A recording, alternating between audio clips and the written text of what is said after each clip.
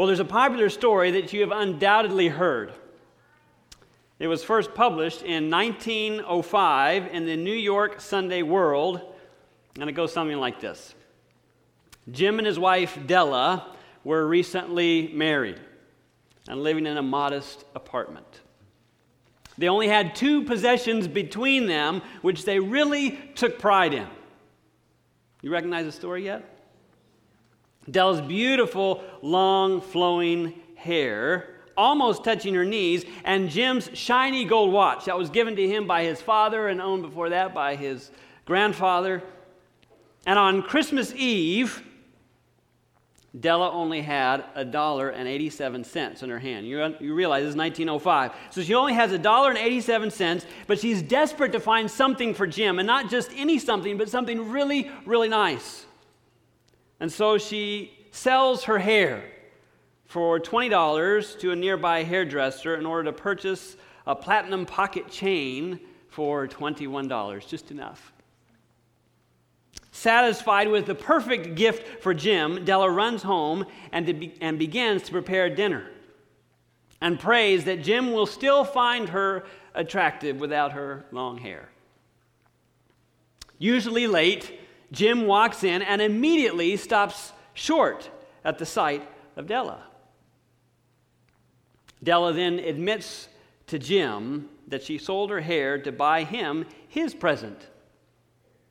Jim gives Della her present, an assortment of expensive hair accessories referred to as the combs.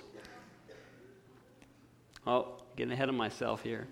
Unless now, no combs for him either. Unless now that hair is short, so there's no use for these combs, and they both are upset and dismayed, shed a few tears, and hold each other, but they recognize the love that each has for the other, the willingness to give up and to sacrifice something so dear and precious to them for somebody else.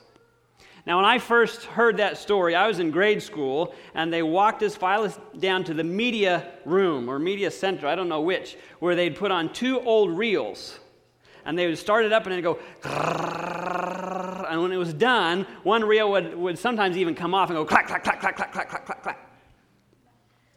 I remember this story was really confusing to me. How dumb.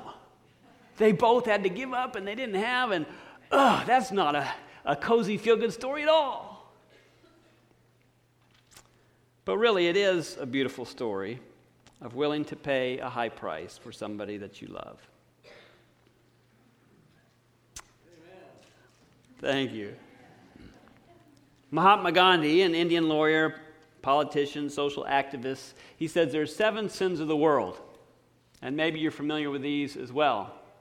But in his 7 sins, he lists them off. Wealth without work. Have you seen that? Pleasure without conscience. Knowledge without character. Commerce without morality. Science without humanity. Politics without principles. And worship without sacrifice. Today, do we see worship without sacrifice? Paul says in 1 Corinthians 15:31, I die daily. Sounds like some sacrifice. Luke 9:23, if anyone, Jesus talking, if anyone desires to come after me, let him deny himself and take up his cross daily and follow me. Also in Luke 14:33, whoever of you does not forsake all that he has cannot be my disciple. And then Matthew 10:38, and he who does not take his cross and follow after me is not worthy of me. Now all of that's pretty strong, isn't it? But it seems to talk of this idea that worship includes sacrifice. Now, we've been going through this series entitled just that, sacrifice. And we've looked at a variety of things. The character of sacrifice. Abraham willing to put all on the altar to give what was dearest to him, his son, and his future. We looked at the sacrifice of relationships, how much we must be willing to put God above father and mother and sister and brother if necessary. We looked at physical sacrifice. Paul and Silas in a dungeon, suffering physically for Christ, but in spite of that, they were found singing and praying and trusting in God. We looked at sacrifice of the Son over communion, how Jesus gave all for you and for me, how he emptied himself with that costly, expensive gift. And to throw away our life would be disrespectful to the gift. We looked at the sacrifice of self-reliance, how the widow gave her 2 mites, all that she had, not knowing how she would meet her own needs, but trusting God to provide for her. We talked about the sacrifice of means and pleasures. We looked at the rich young ruler and how nobody can serve God and money. How the secret is to focus on Jesus, not on stuff.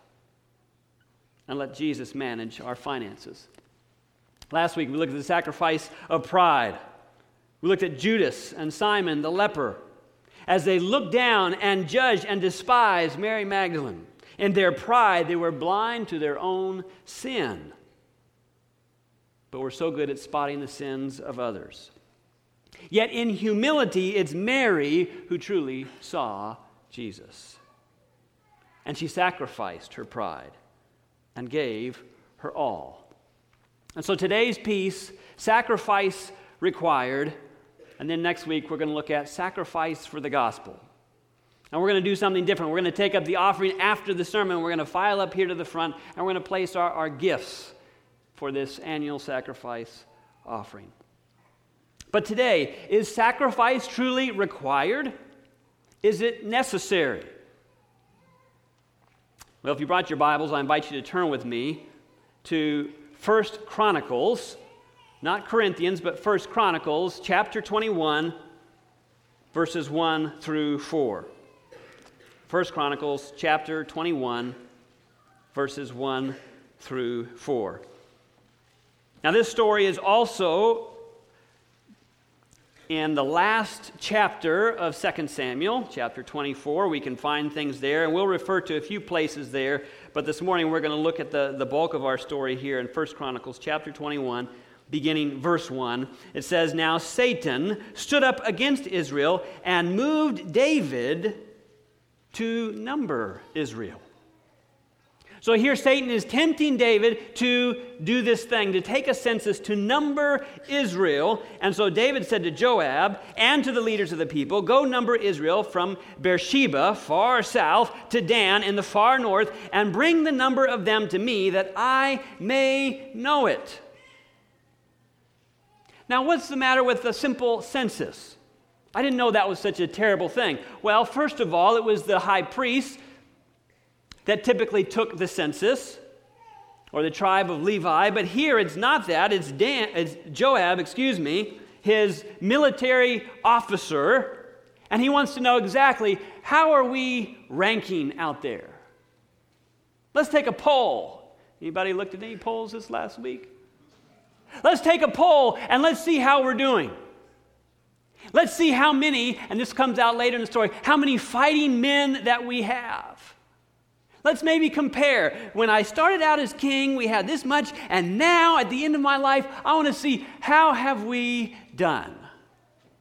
And so there's an element of pride, there's an element of trusting in themselves to see how much military might they truly have, and in the process of all that, they're not really trusting God. God didn't order for this census. And Joab, verse 3, answered, "May the Lord make his people 100 times more than they are."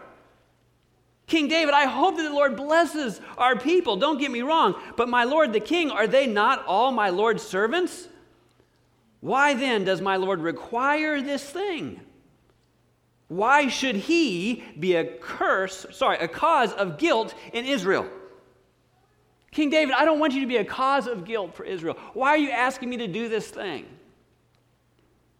Nevertheless, verse 4, the king's word prevailed against Joab. That has a tendency to happen if you haven't noticed. The king's word prevails. I'm the king, you are subordinate to me, and I told you to take this census, therefore you will take it. So David pulls rank, and Joab goes out for this census. Patriarchs and Prophets 7:47 says, with a view to extending his conquests among foreign nations, David determined to increase his army by requiring military service from all who were of proper age. To effect this, it became necessary to take a census of the population. It was pride and ambition that prompted this action of the king. David hadn't sacrificed his pride yet. And so here we find this king in this situation. An unaccountable life is a dangerous life. What do you mean? Why do I have to be accountable? I'm the king. Nobody tells me what to do. Friends, an unaccountable life is a dangerous life. As soon as we think we are above reproach, that is beyond us to fall into any temptation, that accountability is not necessary for me, I become vulnerable. I'm treading on dangerous ground. Is a coworker, a boss, a husband, a wife, a leader, a pastor ever above accountability? Friends, if I am a follower of Christ, don't I want to be held accountable to God's word? Don't I want to be held accountable to the body, to the church? Far be it from me that I should ever disdain accountability. For when I do, I am heading into dangerous territory. Yes, an unaccountable life is a dangerous life. Are you accountable to anyone? Is anybody asking you the tough questions? And if so, how often? Accountability is powerful if you use it. And so we continue on in our story, beginning verse 5.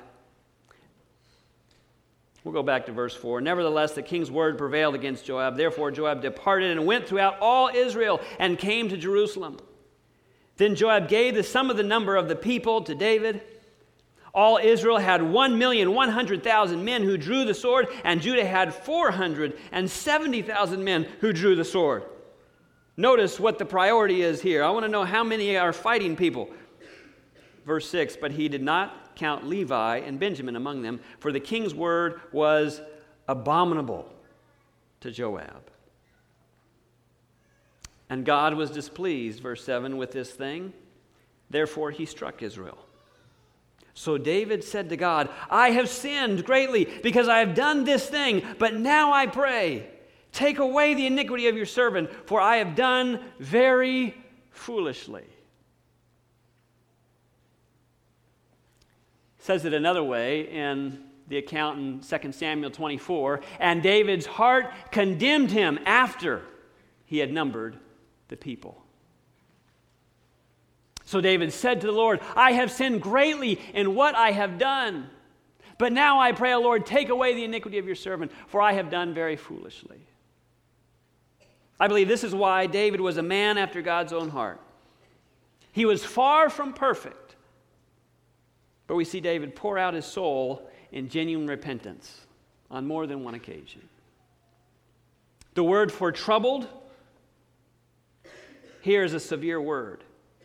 It's nakah, which means to be attacked, to be assaulted, to be wounded or crippled. Deep inside, David was hurting. And so he prays to the Lord in heartfelt repentance. Something else we can gather from this story, repentance puts you on the road to recovery. Until I get to that point,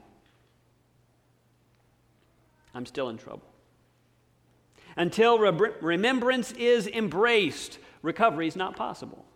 You go to any 12-step program, and until you're able to say, hi, my name is David, and I have an issue with, there's nothing they can do for you. It's that first step to recognizing that we are wrong. As David said, I have sinned how much? Greatly, he says. Why have I done this thing? The only reason is my own pride. I've done very foolishly. Please, Lord, please forgive me.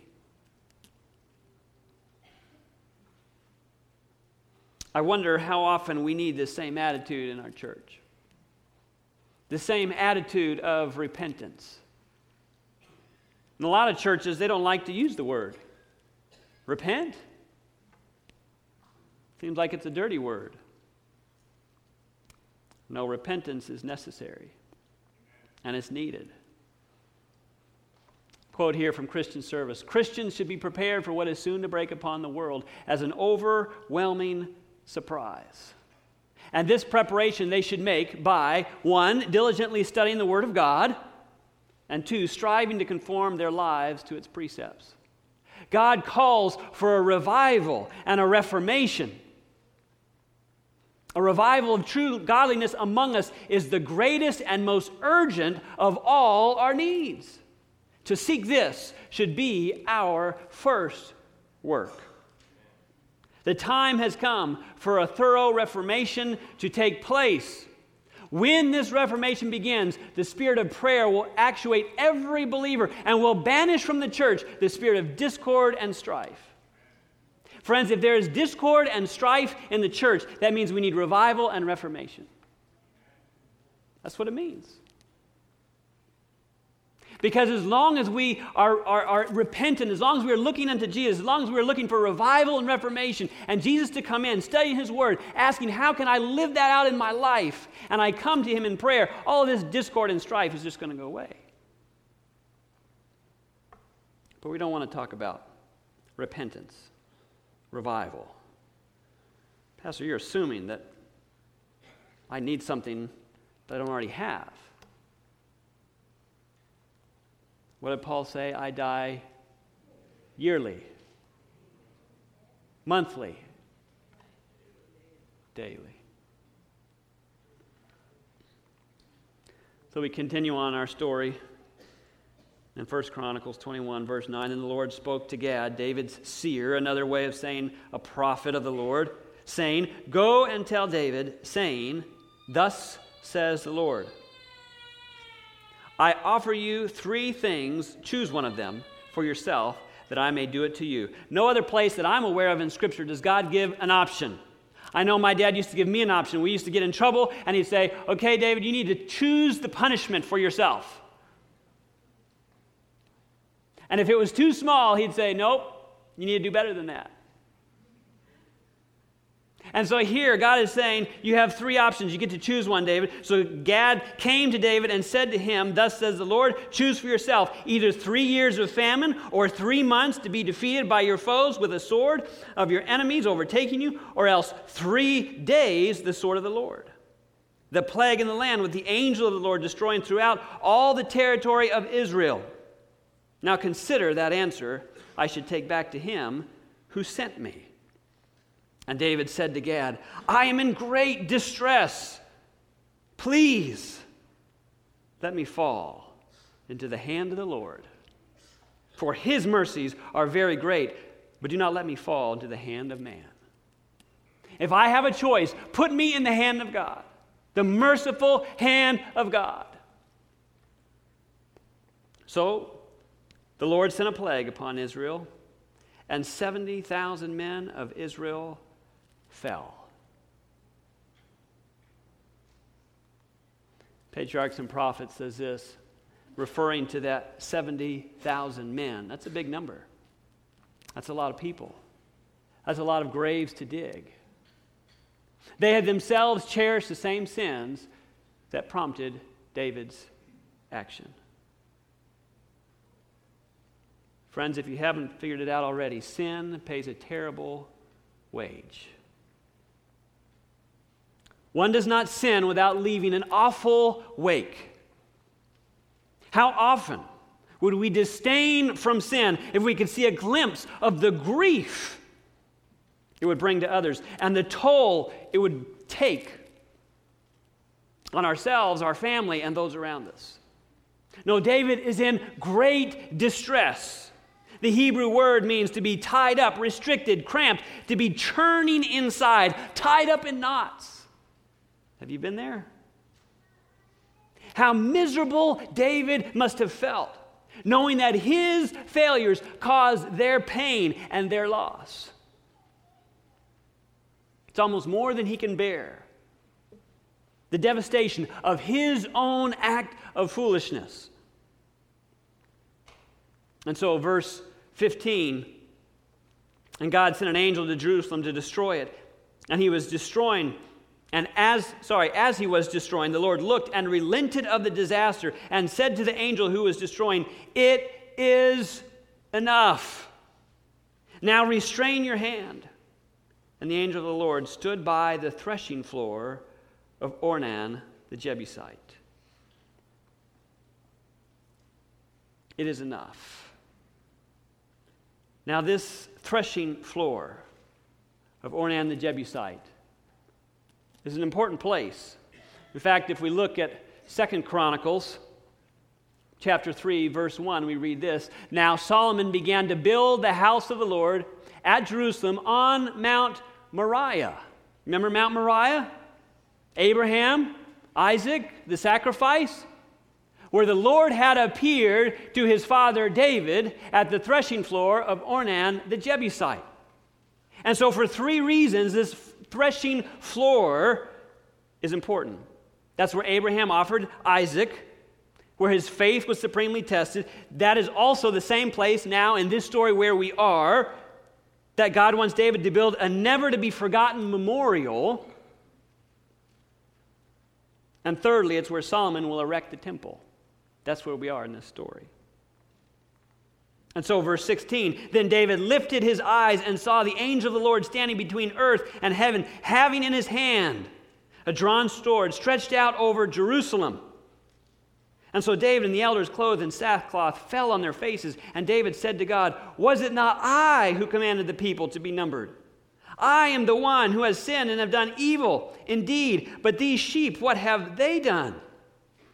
Let your hand, I pray, O Lord, my God, be against me and my father's house, but not against your people, that they should be plagued." Therefore the angel of the Lord commanded Gad to say to David that David should go and erect an altar to the Lord on the threshing floor of Ornan the Jebusite. And we read how David went.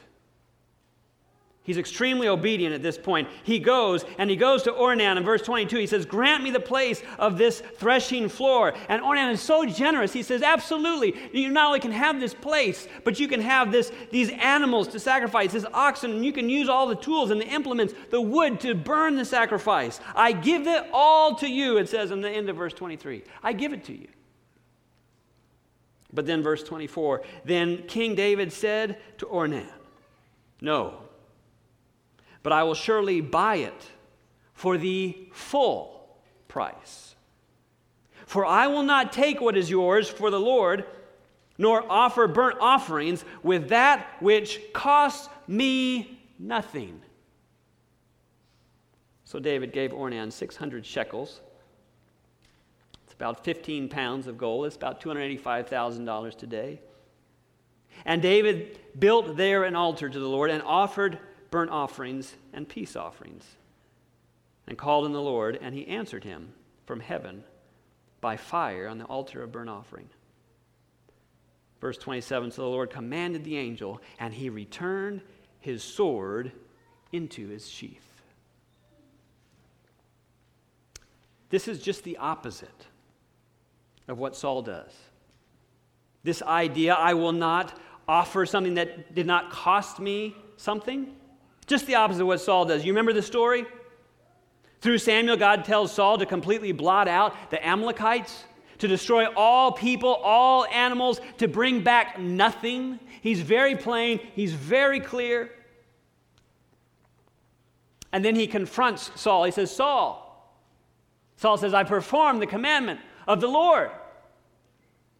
But Samuel said, what then is the bleating of sheep in my ears? Do you remember that story? Did you blot everything out? I did. I was faithful. I did just as you asked me to do. Then what's that sound? that I hear? And then when he confronts him, Saul turns and says, well, the people, not me, it's the people, took of the plunder, the sheep, the oxen, the best of the things, which should have been utterly destroyed, to sacrifice to the Lord. Saul wants to use the spoils of war so as not to sacrifice his own. Yet David is fully unwilling to offer something to the Lord that cost him nothing. And both still exist in the church today. But I would submit to you, true worship requires sacrifice. True worship requires sacrifice. What did Paul say? I die daily. If anyone desires to come after me, let him deny himself. Let him sacrifice himself and take up his cross daily and follow me. For whoever does not forsake all that he has cannot be my disciple. Forsake, deny, push away, sacrifice, put everything else second in place of me. You're not worthy. Cannot be my disciple. And he who does not take his cross and follow after me is not worthy. Again, says in Matthew 10:38. No sacrifice is required.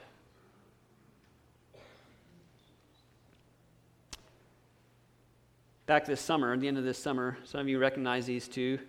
The family up in the top corner is Andrew Korzanowski and his wife Jessica and Ava and Emma. They go to the Fletcher Church, work at Park Ridge with some of you that are here today. And then Mark and Stephanie Merle are on the bottom end. I actually went to school with Andrew, and Mark is Elizabeth's second cousin. And Stephanie and their two girls, Monroe and McKinley. And Mark was able to get to know Andrew when he came to Park Ridge Health, and he was kind of helping him get to know how things function and work there at the hospital, and then they both ended up at the same church there at Fletcher. But what most did not know was that Andrew suffered from kidney failure for nearly 2 decades. But in the past year, he started to feel really bad. He says, I couldn't keep up with my girls. We'd be jumping on the trampoline. I could hardly, I had to stop and rest. It was getting really bad. Nobody in Andrew's family was a match for kidney. But then Mark decided, I'm going to check this out and see if I'm a match. He got tested. Sure enough, Mark was a match.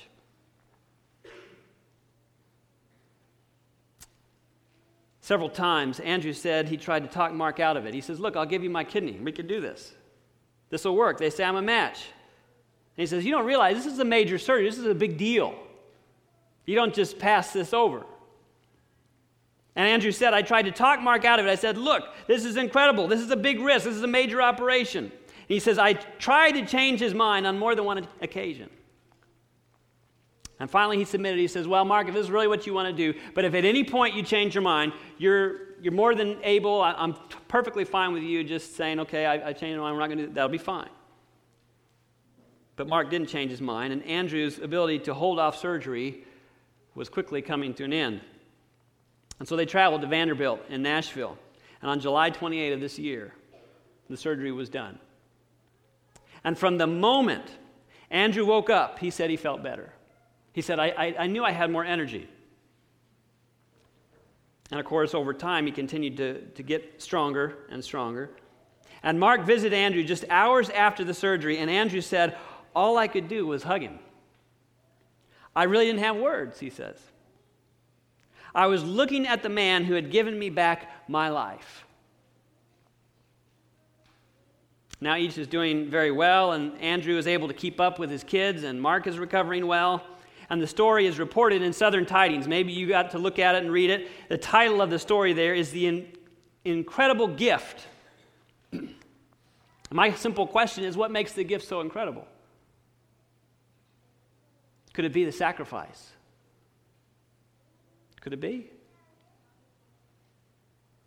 He didn't ask for a popsicle. Friends, what sacrifices are you willing to make? Because really, it's the sacrifices of life that give life meaning. Sacrifice is selflessness. It's putting another above and first, ahead of yourself. It's providing for the needs of another at your own expense. That's sacrifice. What does John 15:13 say? Greater love hath no man than this, that a man lay down his life for his friends. It was already mentioned this morning. Yesterday, a movie came out called Hacksaw Ridge. Sadly, it's rated R for violence. I've been told it's a rather grisly portrayal of the awful carnage of war. Yet in the story, our world's going to be confronted with a powerful story of a man named Desmond Doss. In fact, at its world premiere on September 4 of this year, at the 73rd Venice Film Festival, it received a 10-minute standing ovation. That tells you something. Desmond Doss, you may recall, enlisted voluntarily into World War II in April of 1942. And because of his religious convictions as a Seventh-day Adventist, Doss refused to carry a weapon. Rather, he carried the title conscientious objector. And this was something that he suffered for. As the men in the platoon saw him as a coward, as they hazed him and singled him out, threw boots at him while he was trying to pray, heckled him. Yet over time, his platoon started to respect Doss. In fact, getting to the point they'd refuse to go into war or into battle until Doss was done praying.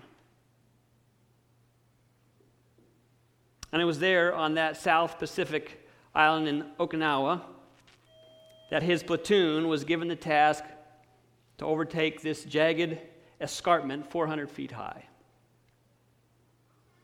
As it was there that they were under heavy machine gun fire. These are actually some of the guys from his own platoon. And here they are, also in Okinawa, setting off these 4.2 mortars, which are bombs that they lob some distance. But Doss refused to seek cover in this battle and remained in the fire-swept area, carrying all 75 casualties one by one to the edge of the escarpment and lowering them down on a rope-supported stretcher down the face of the cliff to friendly hands. Now, I served as a student missionary not far from this place. And if you've been in any island in the Pacific, but when you see the destruction that's done in these pictures, there's nothing. There's just sand, there's just dirt, there's just rubble. On another occasion, Doss advanced through a shower of grenades to within 8 yards of enemy forces in a cave. He dressed his comrades' wounds before making 4 separate trips under fire to evacuate them safely. On another occasion, it happened all the time. An American was severely wounded by fire. Doss crawled to him where he had fallen, just 25 feet from the enemy position, rendered aid, and carried him 100 yards to safety while continually exposing himself to enemy fire.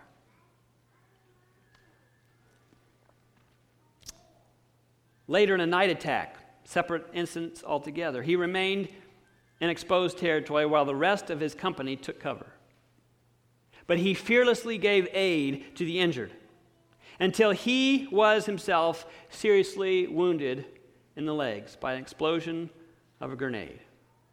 And rather than call for another man to cover him, to come for his aid, he decided, I'll care for my own injuries. And he waited 5 hours for stretcher bearers to come. And this is the part that Mel Gibson said he could not include because it sounded too unbelievable. But when the stretcher bearers were carrying him to cover, Doss, seeing a more critically wounded man nearby, crawled off the stretcher and directed the bearers to give their first attention to the other man. Awaiting the stretcher bearer's return, he was again struck by a sniper bullet while being carried off the field by a comrade, this time suffering a compound fracture of one arm. Yet he still keeps that sheepish little grin.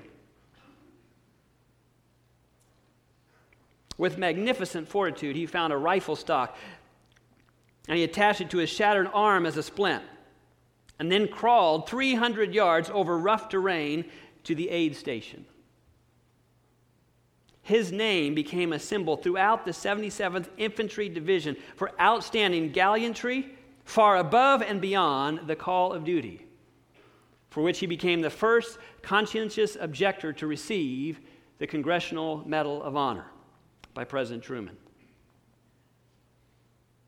And here is his son, Desmond Doss Jr., checking out this Congressional Medal of Honor. And here's he and his wife as they're leaving Woodrow Wilson Hospital. He actually came here to Asheville one time. And for a time, his wife Dorothy worked with Elizabeth's grandmother up here at Mission Hospital in Asheville. But Doss understood that sacrifice was required. Doss had a character of sacrifice. Doss sacrificed means and pleasures. He sacrificed relationships. He sacrificed self-reliance and pride. He even sacrificed physically, risking his life time and time and time again. He realized sacrifice was required. And if we stop and think about it, sacrifice is required for succeeding in school. It's required for starting a business. Sacrifice is required for building a home, for a happy marriage, for raising children. And when it comes to God, how could I give Him that which costs me nothing? No, in genuine worship and praise to God, it's no different. Sacrifice is required. And I believe when Jesus created mankind, that He might have companionship with somebody else, I believe He could see the incredible sacrifice required. But He saw you, and He saw me, and He said, it's worth it. It's worth it. I will sacrifice myself, my all, that we might live in relationship for eternity. It's worth it. It's worth the sacrifice. And today it's our turn. It's our turn to give our all. To ask the Lord to develop in us that character of sacrifice. Only God can do it.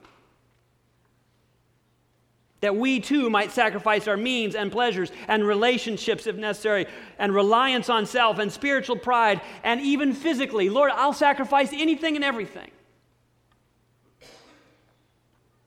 Why? Ephesians 5:2. Walk in love as Christ also loved us and gave Himself for us, an offering and a sacrifice to God. Why is simple? Because the sacrifice of the Son of God that gives us life, that gives it life more abundantly, that's why. And it's counterintuitive. But when we give everything, I believe we gain everything. Mark 8:35, we've been looking at this verse in this series. Whoever desires to come after me, let him deny himself and take up his cross and follow me. For whoever desires to save his life will lose it. But whoever loses his life for my sake and the gospel's will save it. Friends, I'm begging you, lose your life in Jesus. Give your life to Jesus. Sacrifice self for Jesus, that you may live life to the fullest.